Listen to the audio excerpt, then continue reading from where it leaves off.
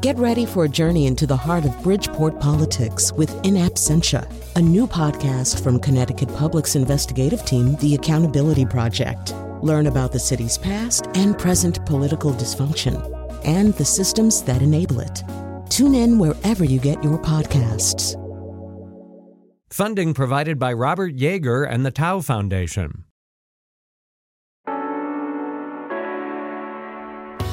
This is Where We Live. I'm Lucy Nalpathanchel. You remember those awkward health classes in school? In my case, it was my gym teacher who taught sex education. But even as adults, how much do we really know about how our bodies work, especially our reproductive systems? Today, Where We Live, we're focusing in on a topic that affects half of the world's population: menstruation. Talking about it definitely is not encouraged, but that's been changing slightly in recent years. We'll find out why. Now, how does the perception of periods in different cultures impact girls and women around the world? A researcher and an author will join us later. Now, do you remember your first period? Did you know what was happening? Who did you turn to for information? We want to hear from you. Join the conversation, 860-275-7266. You can email Where We Live at WNPR.org. Find us on Facebook and Twitter at Where We Live. Now, first in studio with me is Dr. Amy Johnson. She's an obstetrician gynecologist at Hartford Hospital. Dr. Johnson, welcome to the show. Good morning. Thank you for having me. So we're spending the whole hour talking about menstruation, but we wanted to get back to the basics first. So because you are a doctor, tell us when a young girl has her first period, what's happening? Okay, so the menstrual cycle is a normal hormonal process that each woman goes through on a monthly basis in preparation for a potential pregnancy. And it's a very intricate pathway, but essentially what happens is that a portion of the brain is stimulated to release chemicals or hormones, which then travel through the bloodstream to stimulate the ovaries to go through various processes. And that includes the production of other hormones such as estrogen and then subsequently progesterone. And at about the midpoint in the cycle, or about halfway through, one of the ovaries is stimulated to release an egg. That egg is then swept up into the fallopian tube to travel towards the uterus and potentially be fertilized by a pregnancy. The hormones estrogen and progesterone work to, among many other things, help prepare the uterus for a subsequent pregnancy by first thickening the lining of the uterus and then stabilizing it. If ovulation occurs and a pregnancy does not subsequently happen, then that lining of the uterus is destabilized and menstrual bleeding occurs and the cycle starts all over again. What's the typical age that a girl will have her first period? We were talking about this in the newsroom, each of us sharing our first stories of when we had our first period, and the age does fluctuate. Some of us at 12 or 13, some later at 14. Absolutely. So, as you said, the age varies pretty significantly amongst girls, even within the same areas of the world. The average age is about 11. The normal lower limit has been drifting down, but is about typically considered to be about 8 years old at this point. And some women may not have a period till 14, 15, 16 along the normal continuum. We have a lot of listeners who have children, so it's possible that their daughter could have their first period at 8 years old? 8 years old, they could start going through that process for sure of puberty. Typically that process will, the development of their bodies and then subsequently developing a menstrual cycle will take a period of years, but that age has been drifting down over the past century. Now, when you talk to your patients, even in adulthood, are people still confused about what menstruation is, the whole process? Absolutely. It varies dramatically what I hear on a day-to-day basis from patients. Some women are very in tune with their bodies, with their anatomy, what's going on hormonally, with the menstrual cycle, ovulation. Other women, there is confusion, there are common myths, And we often will spend quite a bit of time over a series of visits trying to educate them about what is going on with their particular cycle and how it may relate to any of their questions or concerns. So we're going to talk through some of those myths and also get a lot of information today on Where We Live as we talk about menstruation. I want to bring into the conversation now to learn more about perceptions of periods, not only here in this country, but also around the globe. On the phone with me is Joan Kreisler, professor of psychology at Connecticut College, also editor of the journal Women's Reproductive Health and former president of the Society for Menstrual Cycle Research. Joan, welcome to Where We Live. Thank you very much. So I understand that there are 5,000 euphemisms for menstruation around the world. Give us some examples of how people refer to the period. Oh, I'd be happy to. And you just gave the first one, because period itself is a euphemism, of course. Mm-hmm. The actual name is menstruation or the menses, but people are uncomfortable saying that. So probably one of the nicest ones is Mother Nature's gift. Some of your listeners may remember that Tampax did a television ad a while back making a joke on Mother Nature's gift. But there's lots of less pleasant ones. On the rag is a common one. Code red is another one. I've got it, closed for repairs, falling off the roof. Things to do with time, like the time of the month or the monthlies. And one of my favorites is Aunt Flo is visiting. So there's lots of them. Now, you'd mentioned that people are uncomfortable talking about menstruation, so they say things like period and some of these other euphemisms. Where does that come from, this embarrassment or being self-conscious? How far back can we track this? Oh, we can track it very far back. But probably as long as people have recorded their history, I would guess. Anthropologists have done a lot of work on this, and there are many taboos associated with menstruation going way back, like women shouldn't walk through the fields when they're bleeding because a drop of blood that falls in the earth would cause the crops to be ruined, or women shouldn't make cheese or make beer or anything because they might curdle it and spoil it. And, of course, the sex taboo goes back a long ways, that women shouldn't have sexual intercourse with their husbands when they are menstruating. The Old Testament tells us that women are unclean after menstruation until taking a ritual bath, and then it's okay, to be with your partner again. So these things are very old. And they reflect the stigma of menstruation. And the stigma is the reason why we don't want to speak about it out loud, I believe. Mm. So there's, the sex taboo is a big one, but the communication taboo is the other big one that we talk about in contemporary life. It's okay to walk through a field when you have your period now, but it's not really okay in most places to talk about it. Mm. Now, when did you begin researching this, Joan? I started to study this back in the 1970s, so I have a long history of tracking it and being interested in it. It's quite a fascinating area.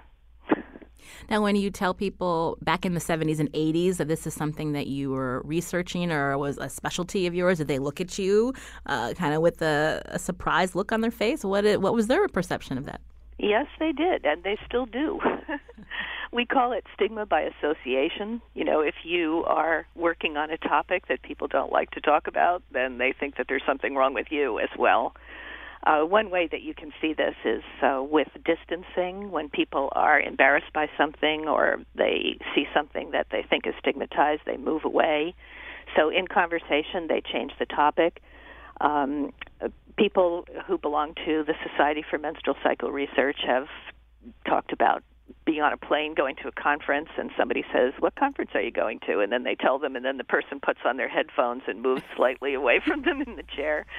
So, you can see this a lot. People think it's strange to study it, but it's really very interesting. We got a tweet from a listener, Lindsay, who writes, "Great topic. She can attest to the taboo factor as she still doesn't feel comfortable tweeting a reply to Where We Live's call on Twitter for hashtag first period stories." And we get that. So as we are, you mentioned you started researching this in the 70s. As we are now in 2017, how have we seen the views of periods changing in pop culture, or the fact that it's been brought up most recently in political campaigns? Yes. Well, when you think about the way it was brought up in the political campaign, the presidential candidate commenting on a reporter's menstrual status, that was designed to be an insult. You know, he was trying to marginalize and stigmatize her by suggesting that she wasn't in control of her emotions or she was not logical. So we're still seeing a lot of that. Popular culture is full of very nasty jokes and comments about women's bodies. But on the other hand, many feminists, especially young feminists who are active right now, are working on trying to break the communication taboo. So there's a lot of activity online. There are artists who are making beautiful paintings with menstrual blood that they have collected in cups and saved up to paint with, and their work is great. There are comedians who are making jokes about other people's embarrassment about menstruation, not about the menstruator herself. There are a couple of museums of menstruation. There are activists who are working against the tampon tax. You know, in many states, tampons are considered a luxury, and you have to pay a tax on them. So trying to get rid of that or trying to make products safer. So all of these actions are helpful in their own way, but they don't reach the general population as of yet. So, you know, just talking about menstruation as we're doing right now on the radio, where people who are switching around the dial might hear us, you know, this is a kind of resistance against the stigma of menstruation. I was looking at a story MSNBC did back in 2008 when an author had brought up, they were talking about the downside of having a female president. And an author, Mark Rudolph, was quoted as cracking a joke saying, "You mean besides the PMS and the mood swings?" And so I wanted to bring that up about how even the acronym for post-menstrual syndrome or premenstrual syndrome? Premenstrual syndrome, PMS. Right. I'm learning too. I've always thought of it as just PMS, and why that is something that has gotten the negative connotation, Joan. Mm-hmm. Well, I think that, for, again, going back millennia, we have had views of women as unstable. I shouldn't say we have. It's not my view, but, cultures have had these views. You could think about Eve. You could think about Pandora letting all the evils of the world out of the box and things like that.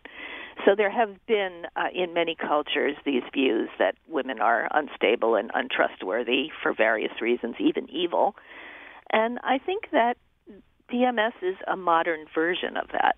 Now, I'm not saying that there are no women who suffer during the premenstrual phase of their cycle. Almost every woman I've ever talked to has experienced some changes in her body. So some women do experience symptoms, that are distressing to them. But most women are not severely affected and are not severely distressed. And yet this idea that all women are menstrual monsters and before their period they go crazy, is very firmly rooted in popular culture now. And I think it's a real disservice to women because people discount our emotions. If we say that we're upset about something, they say, "Oh, are you on the rag? Are you getting your period next week? Are you PMSing?" or something like that. And, they don't take responsibility for whatever they did that made the woman frustrated or angry. And the doctor is here with us, OBGYN from Hartford Hospital, Dr. Amy Johnson. Explain what PMS is. So PMS is essentially when you, at the end of your cycle, just prior to bleeding, you have a very rapid decline in your hormones, the estrogen and progesterone levels, which can lead women to have various symptoms as they prepare for menses. And it's very common, more than 50% of women will describe symptoms of cramping and bloating. They may potentially have an increase in headaches. Some will describe symptoms of mood swings, depression, and so on.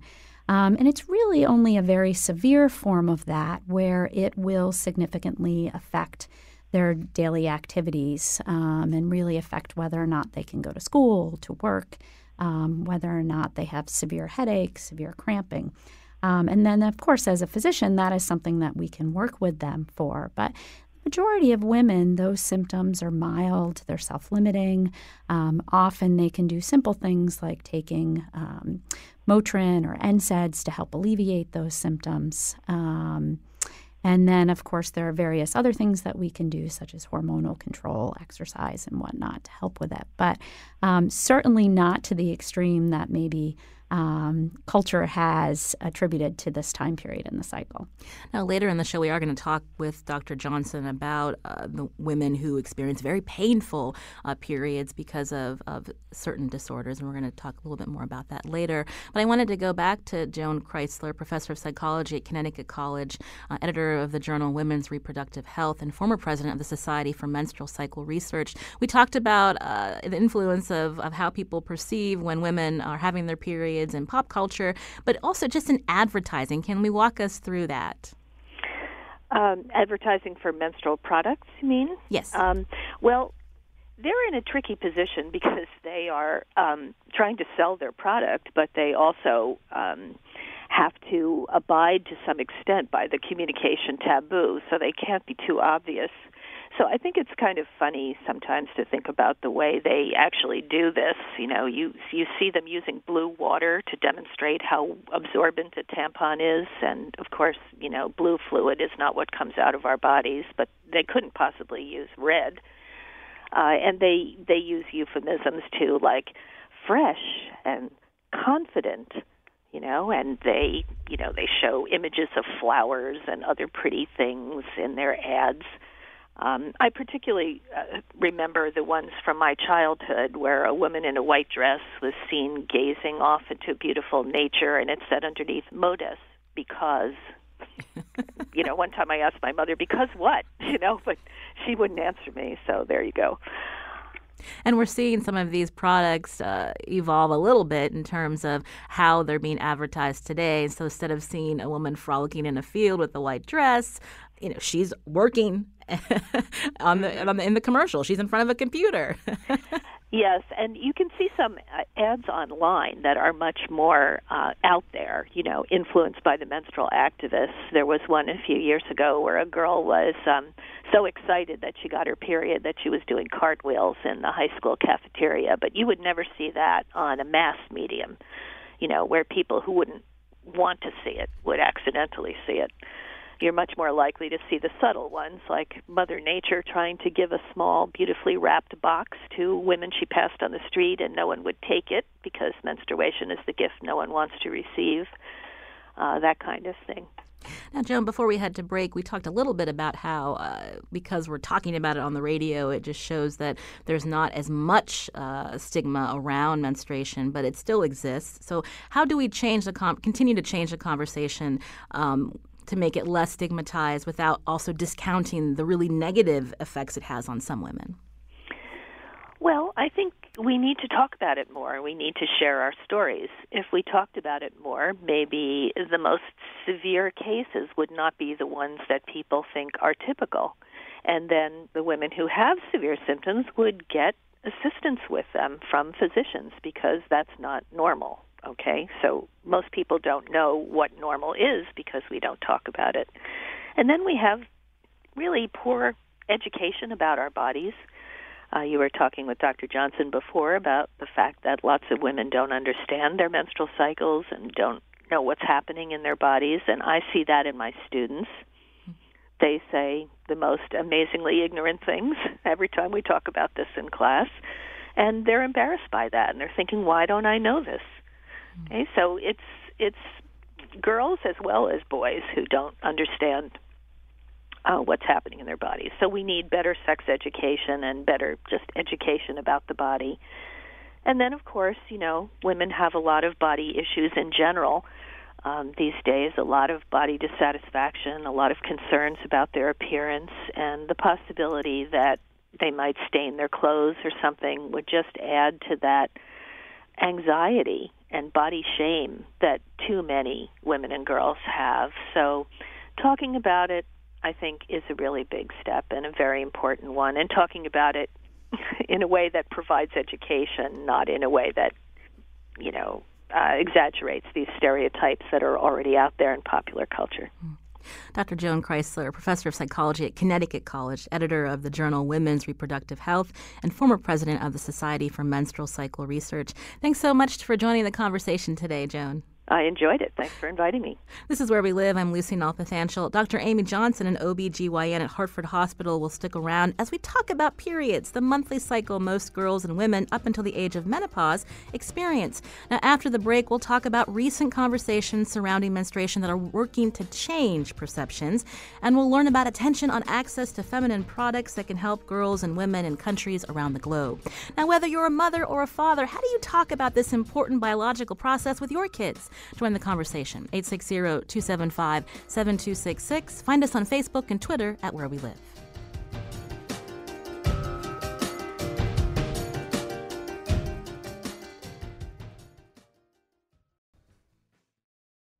This is Where We Live. I'm Lucy Nalpathanchel. Today we're talking about periods. The monthly cycle prepares a woman's body for pregnancy.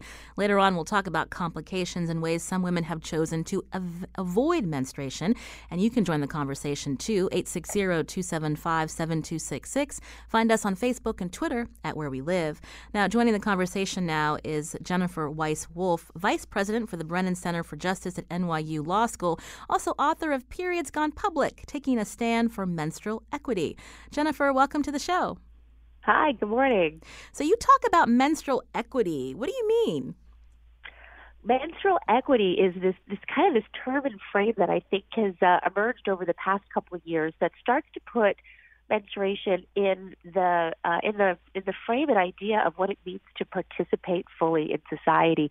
As stories have starting to emerge about girls and women who've been unable to afford or access menstrual products when they need them, or are so marginalized or lacking in agency that they just don't have access to them. It's become a bit of a political cause that ensuring their full participation in society is something that we should focus on. And I've started to put that in the frame of equity, and that is the subject of this new book. Now, why frame this as an equity problem and not a larger public health problem?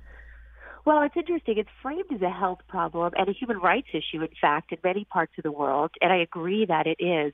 But in order to forge a political agenda here in the United States and to get cities and states and even the federal government behind the idea that access to these products matters, both to the people who need them and to our society writ large, equity and participation seemed a more winning frame, more palatable frame for policy change, and in fact it has been. So tell us about what we're seeing on the local level in states who are working to improve access to products for women. Well, it's kind of emerged as an economic issue, the fact that people are unable to afford commercial products needed to manage menstruation. And it's been kind of incredible to see how our government has responded in such a positive way, given, the marginalization of menstruation that you've been talking about this hour. But starting last year, in 2016, New York City passed these sweeping laws that require menstrual products to be freely available to all of the students in the public school system, to people who are participating in the shelter system and those in the correction system. And those laws were really the first of their kind here in the United States, certainly the most sweeping. And it's become something that many state governments and city governments are interested in replicating. California just last month passed a law that was signed by Governor Brown, ensuring menstrual products are provided for free in all of the state's public schools. Illinois did the same, signed by Governor Rauner. And what's interesting, too, to note is that the Democrat and Republican governor who signed those bills. Now, you've also helped advocate against a sales tax on feminine hygiene products. How's that going? That campaign has actually really been, I think, the explosive aspect of this, and the thing that really brought this idea of equity and the economics of menstruation to the public fore. And the story is simple. It's called the tampon tax. People might have heard that phrase, but really what it amounts to is that states, as they collect sales tax on products that they sell, have the option to exempt products that they deem a necessity, and they do, by and large, exempt food and prescription medications and other items that are deemed necessary for daily life. Somehow menstrual products were never part of the consideration there, and the vast majority of the states didn't exempt or don't exempt menstrual products from sales tax. So this campaign kicked off in 2015 with a national petition that Cosmopolitan magazine joined me in issuing. And since that time, 2 legislative sessions later now, 24 states have introduced bills to do away with the sales tax for menstrual products. 4 have actually gotten it done, Connecticut being one of them.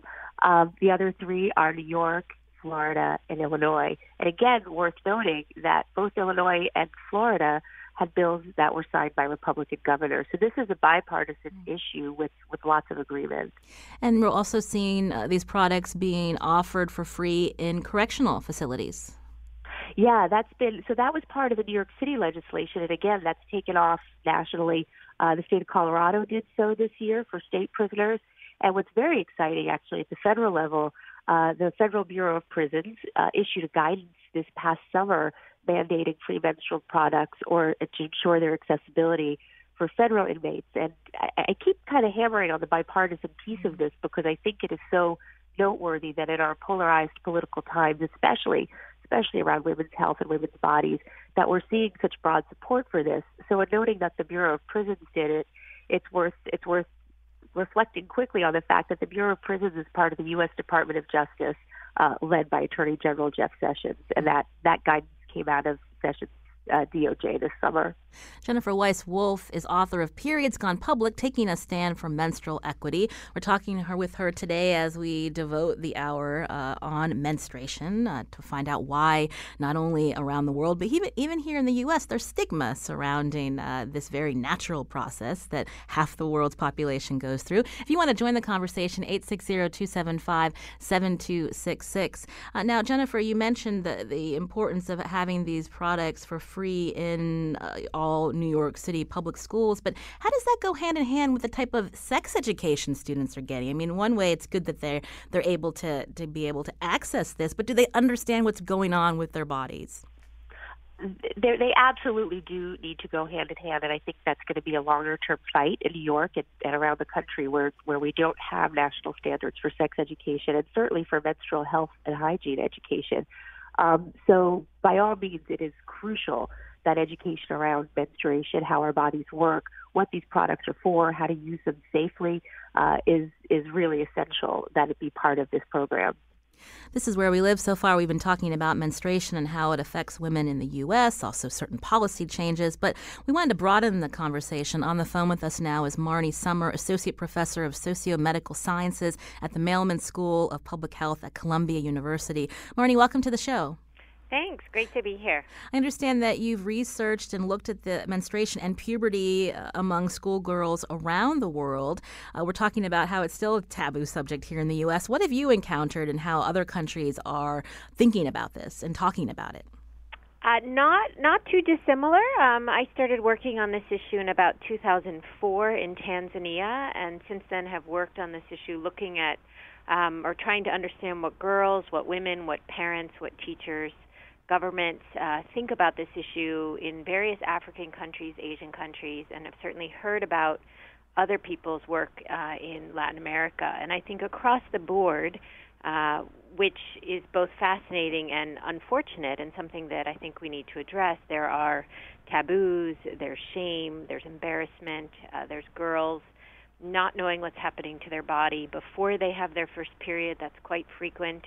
And so I think, while that's not to suggest there aren't girls and women who are well prepared and think positively about menstruation, I think there's really a pervasive sense of shame and secrecy that occurs in many, many countries. So I think we have work to do. Can you give us an idea of the certain cultures or countries where if a young girl or woman is menstruating, where she is separated from her community during that time? Yeah, there's been a lot of media attention recently, in particular for Nepal, where there is a tradition, the Chapaldi tradition, where girls, when they have their period, are separated and they have to stay in a hut during the time of their menstruation. And there's been a number of stories that have come out about how vulnerable and dangerous that experience is for them, and certainly disturbing and emotionally upsetting. That being said, I think while that's really important and something we should think about and talk about and work carefully with Nepali colleagues to try and understand and maybe start to shift some of those norms. I think what really is across many, many countries and cultures which we could tackle, which needs to be tackled, is just the fact that on average, I think a majority of girls don't know what's happening to their body the first time they get their period and see blood for the first time and think maybe they're dying or maybe they're very ill and don't know who to talk to, and feel this sort of profound sense of shame and discomfort and embarrassment. So while certainly the more extreme sort of cultural situations are still out there and definitely need attention, I think we have a wider challenge to address that's happening to the more average girl and a larger number of cultures out there. You can join the conversation, 860-275-7266. Cheryl's calling from New Haven. Cheryl, you're on the show. Hi. What's your question? Cheryl, what's your question or comment? Yes, I had a comment, and I was living during the time when they just started doing this advertising about sanitary products on television, and I was just making a comment about how it made me feel as a very young teen sitting in a room with watching a program with boys in there, and all of a sudden they come out with these sanitary products on television and feeling like I wanted to crawl out of there and wondering how could they do this? How could they be so open about it? So I just kind of wanted to talk about, because that was an experience that I had coming up in my life, you know, of being ashamed, very ashamed, because and them doing it so publicly on TV. That's interesting. I think a lot of people understand what you experienced, Cheryl. I'm sitting in those health classes. There's an OBGYN in the studio with us, Dr. Amy Johnson from Hartford Hospital. What is the best approach to talking to not just adolescent girls, but adolescent boys about periods? Absolutely. That's a great question. You know, not only am I an OBGYN, but I'm also a parent, so I have gone through this process. And really, this needs to be done on multiple fronts. And certainly it starts with the parents, and it should start at an early age. And I'm not saying, when they're 5 or 6 years old, sit down and tell them all about the birds and the bees, but from an early age, be clear with your children about what their anatomy is, and don't be afraid to use medical terminology or some simple terminology with them as to parts of their body.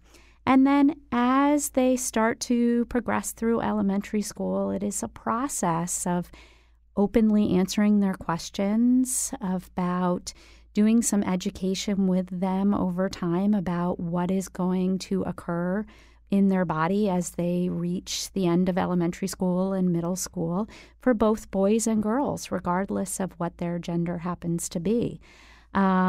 Certainly, we would hope that their pediatricians also participate in this process in addition to the school system. So it really needs to come across all three of those fronts so that by the time they're going through puberty and they're starting to see other children go through puberty, it's not this big surprise for them. It seems like a very natural process and something that they have been informed is going to happen, and hopefully they're less likely to tease other children or less likely to be embarrassed about it themselves. Now, with that comes the process that we need to do some catching up. So the parents need to be educated about what's happening with their own bodies and what's happening with their children's bodies. If they don't feel comfortable with their own education or their own knowledge about what happened through the process of puberty, then they're going to be less likely to be comfortable talking to their children about it. So as providers, we do, as I said, try to do some ongoing education each year when they come in for visits, or certainly for problem visits. But there's nothing wrong with parents, going to the library and investing in some books, trying to find some good websites out there and so on. So that they're prepared for that process. For our listeners, how have you had that discussion with your children? Would you rather that they just learn it at school? You can join the conversation, 860-275-7266. On the phone with us is Marnie Summer, Associate Professor of Sociomedical Sciences at the Mailman School of Public Health at Columbia University.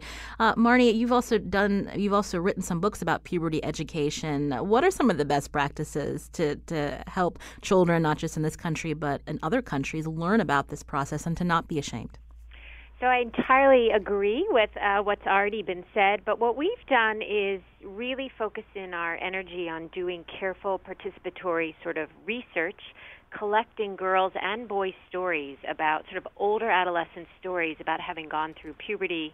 So, for example, with girls, we collect older adolescent stories about their first period and how they managed, and what their advice is for younger girls. And for boys, we collect stories they write on their own experiences of body change and wet dreams and peer pressures they feel. And then we couple that together in books with factual information, images, question and answer sections based on questions that the young people actually submitted to us that they were confused about or wanted to know about.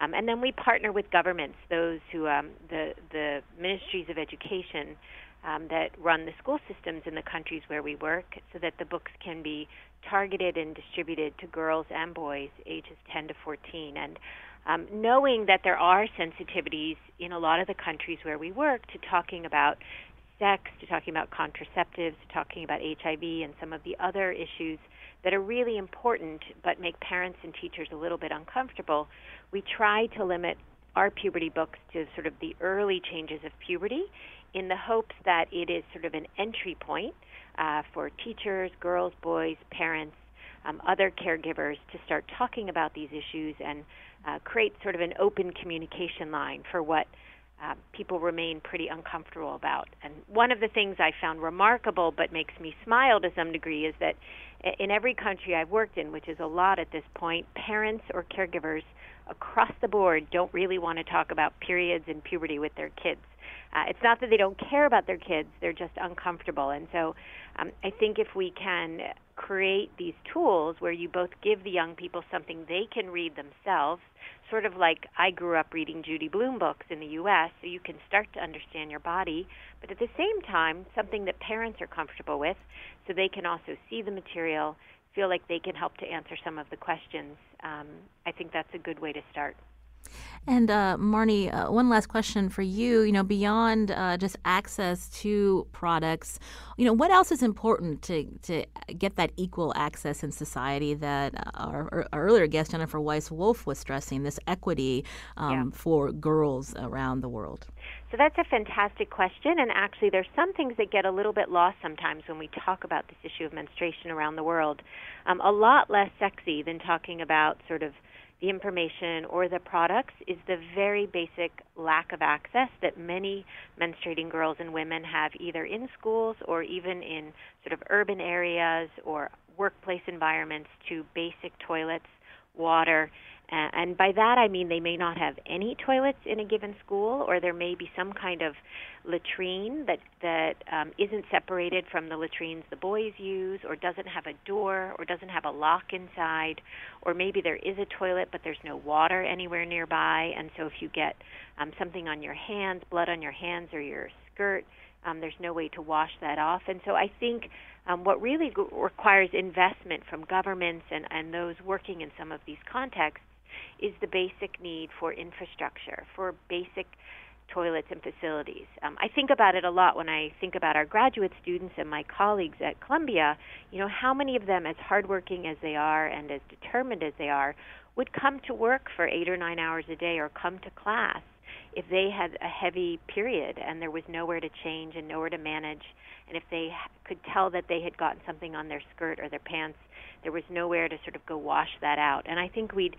see a lot less active participation in our schools and workplace environments if we had to confront that. So that's sort of a plug for helping the world to do a better job of providing those kinds of facilities in other parts of the world. I wanted to bring back into the conversation Jennifer Weiss-Wolf, who has written the book Periods Gone Public, Taking a Stand for Menstrual Equity. We just have a couple minutes left, Jennifer, but we were talking about how the conversation is shifting. What are we seeing as commercial activity that's playing into this conversation, the different products that are being developed for women to use? Yeah, it was interesting to hear before the perspective on product advertising and how that has shaped our views on menstruation. And I think what's been a really kind of exciting development over the past couple of years is that there are new companies that are small and women-owned and very focused on not just creating menstrual products that may give us more choices or provide, better options than some of the standard ones we've had access to over the past, century, but also really focusing themselves on the dialogue around menstruation and how it's perceived and how it's talked about publicly. So there's been sort of a proliferation of new companies over the past few years, whether their products are natural or provide better transparency about their ingredients, or new kind of reusable options that provide different opportunities for people here in this country. It's been kind of exciting to see. It's interesting how that actually intersects with how we fully change the dialogue and think about social change and think about policy change. I agree with the speaker earlier who reminded us that companies are doing this work for a profit, and that is also part of the equation. But certainly it has to be considered some sort of progress to see that there are new opportunities and options for us, and that they're expanding the dialogue around menstruation.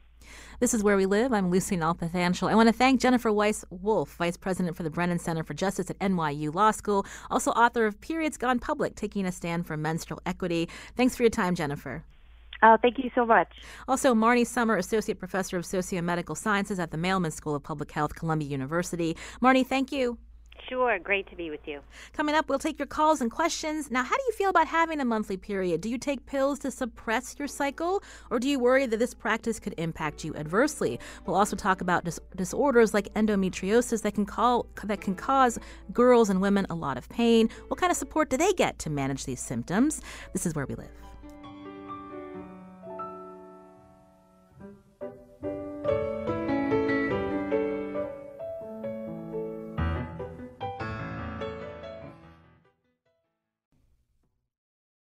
This is Where We Live. I'm Lucy Nalpathanchil. Today we're talking about periods. And today with me, Dr. Amy Johnson, an obstetrician gynecologist with Hartford Hospital. We want to get to some calls soon, but Dr. Johnson, I wanted to talk a little bit about endometriosis and other disorders that women experience where just having that monthly cycle is very painful. Absolutely. So endometriosis is a condition that typically we start to see in women in their 20s and 30s, in which the cells that are in the endometrial lining can actually be found outside of the uterus, such as in the abdomen, in the pelvis, on the outside of the ovaries. And they're still driven by those hormone levels. And throughout the menstrual cycle in particular, and particularly during menses, can cause considerable pain for patients, as well as things such as increased bleeding during their menstrual cycle. In addition, they can also contribute to conditions such as infertility. So this is something that unfortunately we can commonly see with our patients.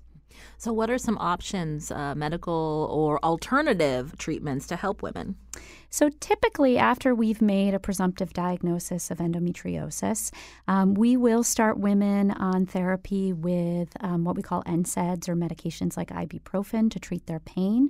And most commonly, we will start them on some sort of hormonal suppression. And typically that will come in the form of hormonal contraceptive pills or birth control pills.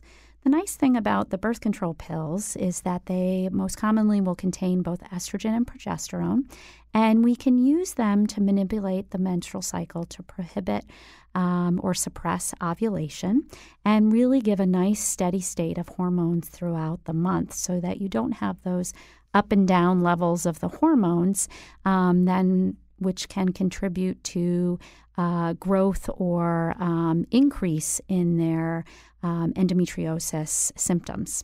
We can actually even use those hormonal pills to suppress a menstrual cycle altogether. Is that common? Do a lot of women first know that they could just keep taking without the sugar pills at the end of the pack, that they can keep suppressing their cycle if they don't want to? And is there pushback? Do people feel like they need to have a monthly cycle because it's natural? So that really varies. There are so many birth control pills out on the market, and they vary in their content and their dosing and the timing for them. There are 4 main pills that are marketed towards using them continuously continuously. And you can use them continuously so that you only have a period every 3 months, or there's one actually out on the market so that you can go an entire year without ever having a period and continue on from there.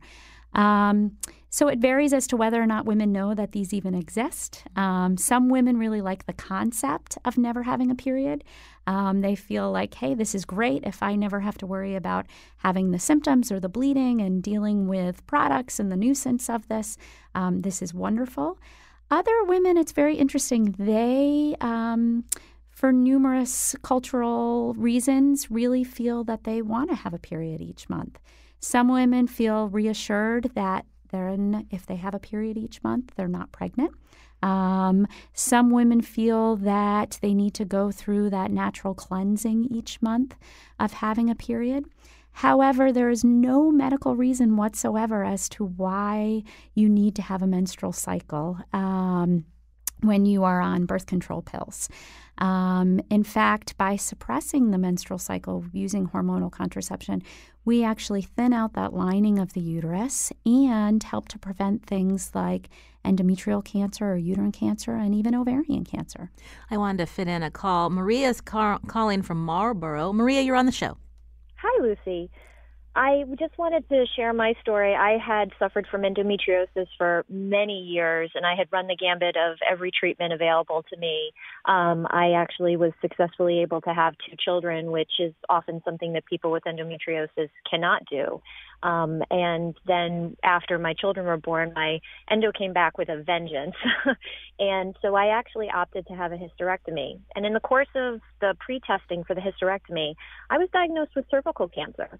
And it was something that I would not have been able to, they wouldn't have found as early as they did if I hadn't gone through these steps to take my own health into my own hands. And so I just would say, for people who are suffering from endometriosis, really work with your doctors. And I would also say, don't miss the tests. It really did save my life. Well, thank you for sharing your story. We're glad to hear that they caught that. We just have a couple of minutes left, Dr. Johnson. I wanted to ask you also, someone had called in and was curious because she's had fibroids, and that can cause extreme bleeding. What are some options for women that have that? So fibroids are a very common finding in women in which they can have these benign growths in the uterus, meaning typically not cancer. The majority of women who have these small fibroids don't even know that they have them. It definitely becomes a concern when they start to increase in size and in number, or if they involve the lining of the uterus. Typically, women will present with much heavier periods. They can be more painful periods, and then they can have symptoms throughout the month of what we call sort of bulk symptoms, meaning because the uterus has enlarged from these benign growths, it really feels like they have something in their pelvis. Some women will describe pressure. They may describe symptoms of increased urination, and it can really become very uncomfortable for them in addition to having these very heavy, painful periods. Treatments run the gamut. Typically, we really like to try to start with some sort of medical management, meaning not surgery, that can run all the way up to in women who really have severe symptoms and very large fibroids. In some cases, we commonly may have to do a hysterectomy for these women. Now, we just have a couple of minutes, but for women who get negative side effects from taking hormonal birth control, any other options for them to deal with pain? So it really depends on what their medical conditions are and what their negative symptoms are. So as I mentioned earlier, there are 2 main types of hormones. There's estrogen and there's progesterone. And contraceptive methods that are out there, some of the forms have both estrogen and progesterone, and some of them are progesterone only. And for women who typically have complex medical situations, they may be more likely candidates for progesterone-only methods. or methods such as an intrauterine device, which we can actually place into the uterus to help with their endometrial bleeding and minimize their more systemic side effects. We don't have time anymore for calls, but one woman was calling in to say that she educated her daughters with the American Girls doll series, Care Keeping You, and another is asking if there's resources for families with girls. Any websites that they can go to quickly, Dr. Johnson? There's a whole host of websites out there. I don't have one in particular that I like to champion, but... So we'll follow up with you, and we'll post it on our website, WNPR.org/wherewelive. We got to leave it there. We ran out of time. It went too quickly. Dr. Amy Johnson, again, OBGYN from Hartford Hospital. Thank you for coming in. Thank you so much for having me. Today's show produced by Carmen Baskoff. Thanks to technical producer Kyone Wolf, WNPR intern Sarah Bly. Again, we'll have some resources on our website later, WNPR.org/wherewelive. I'm Lucy Nalpathanchel. Thanks for listening.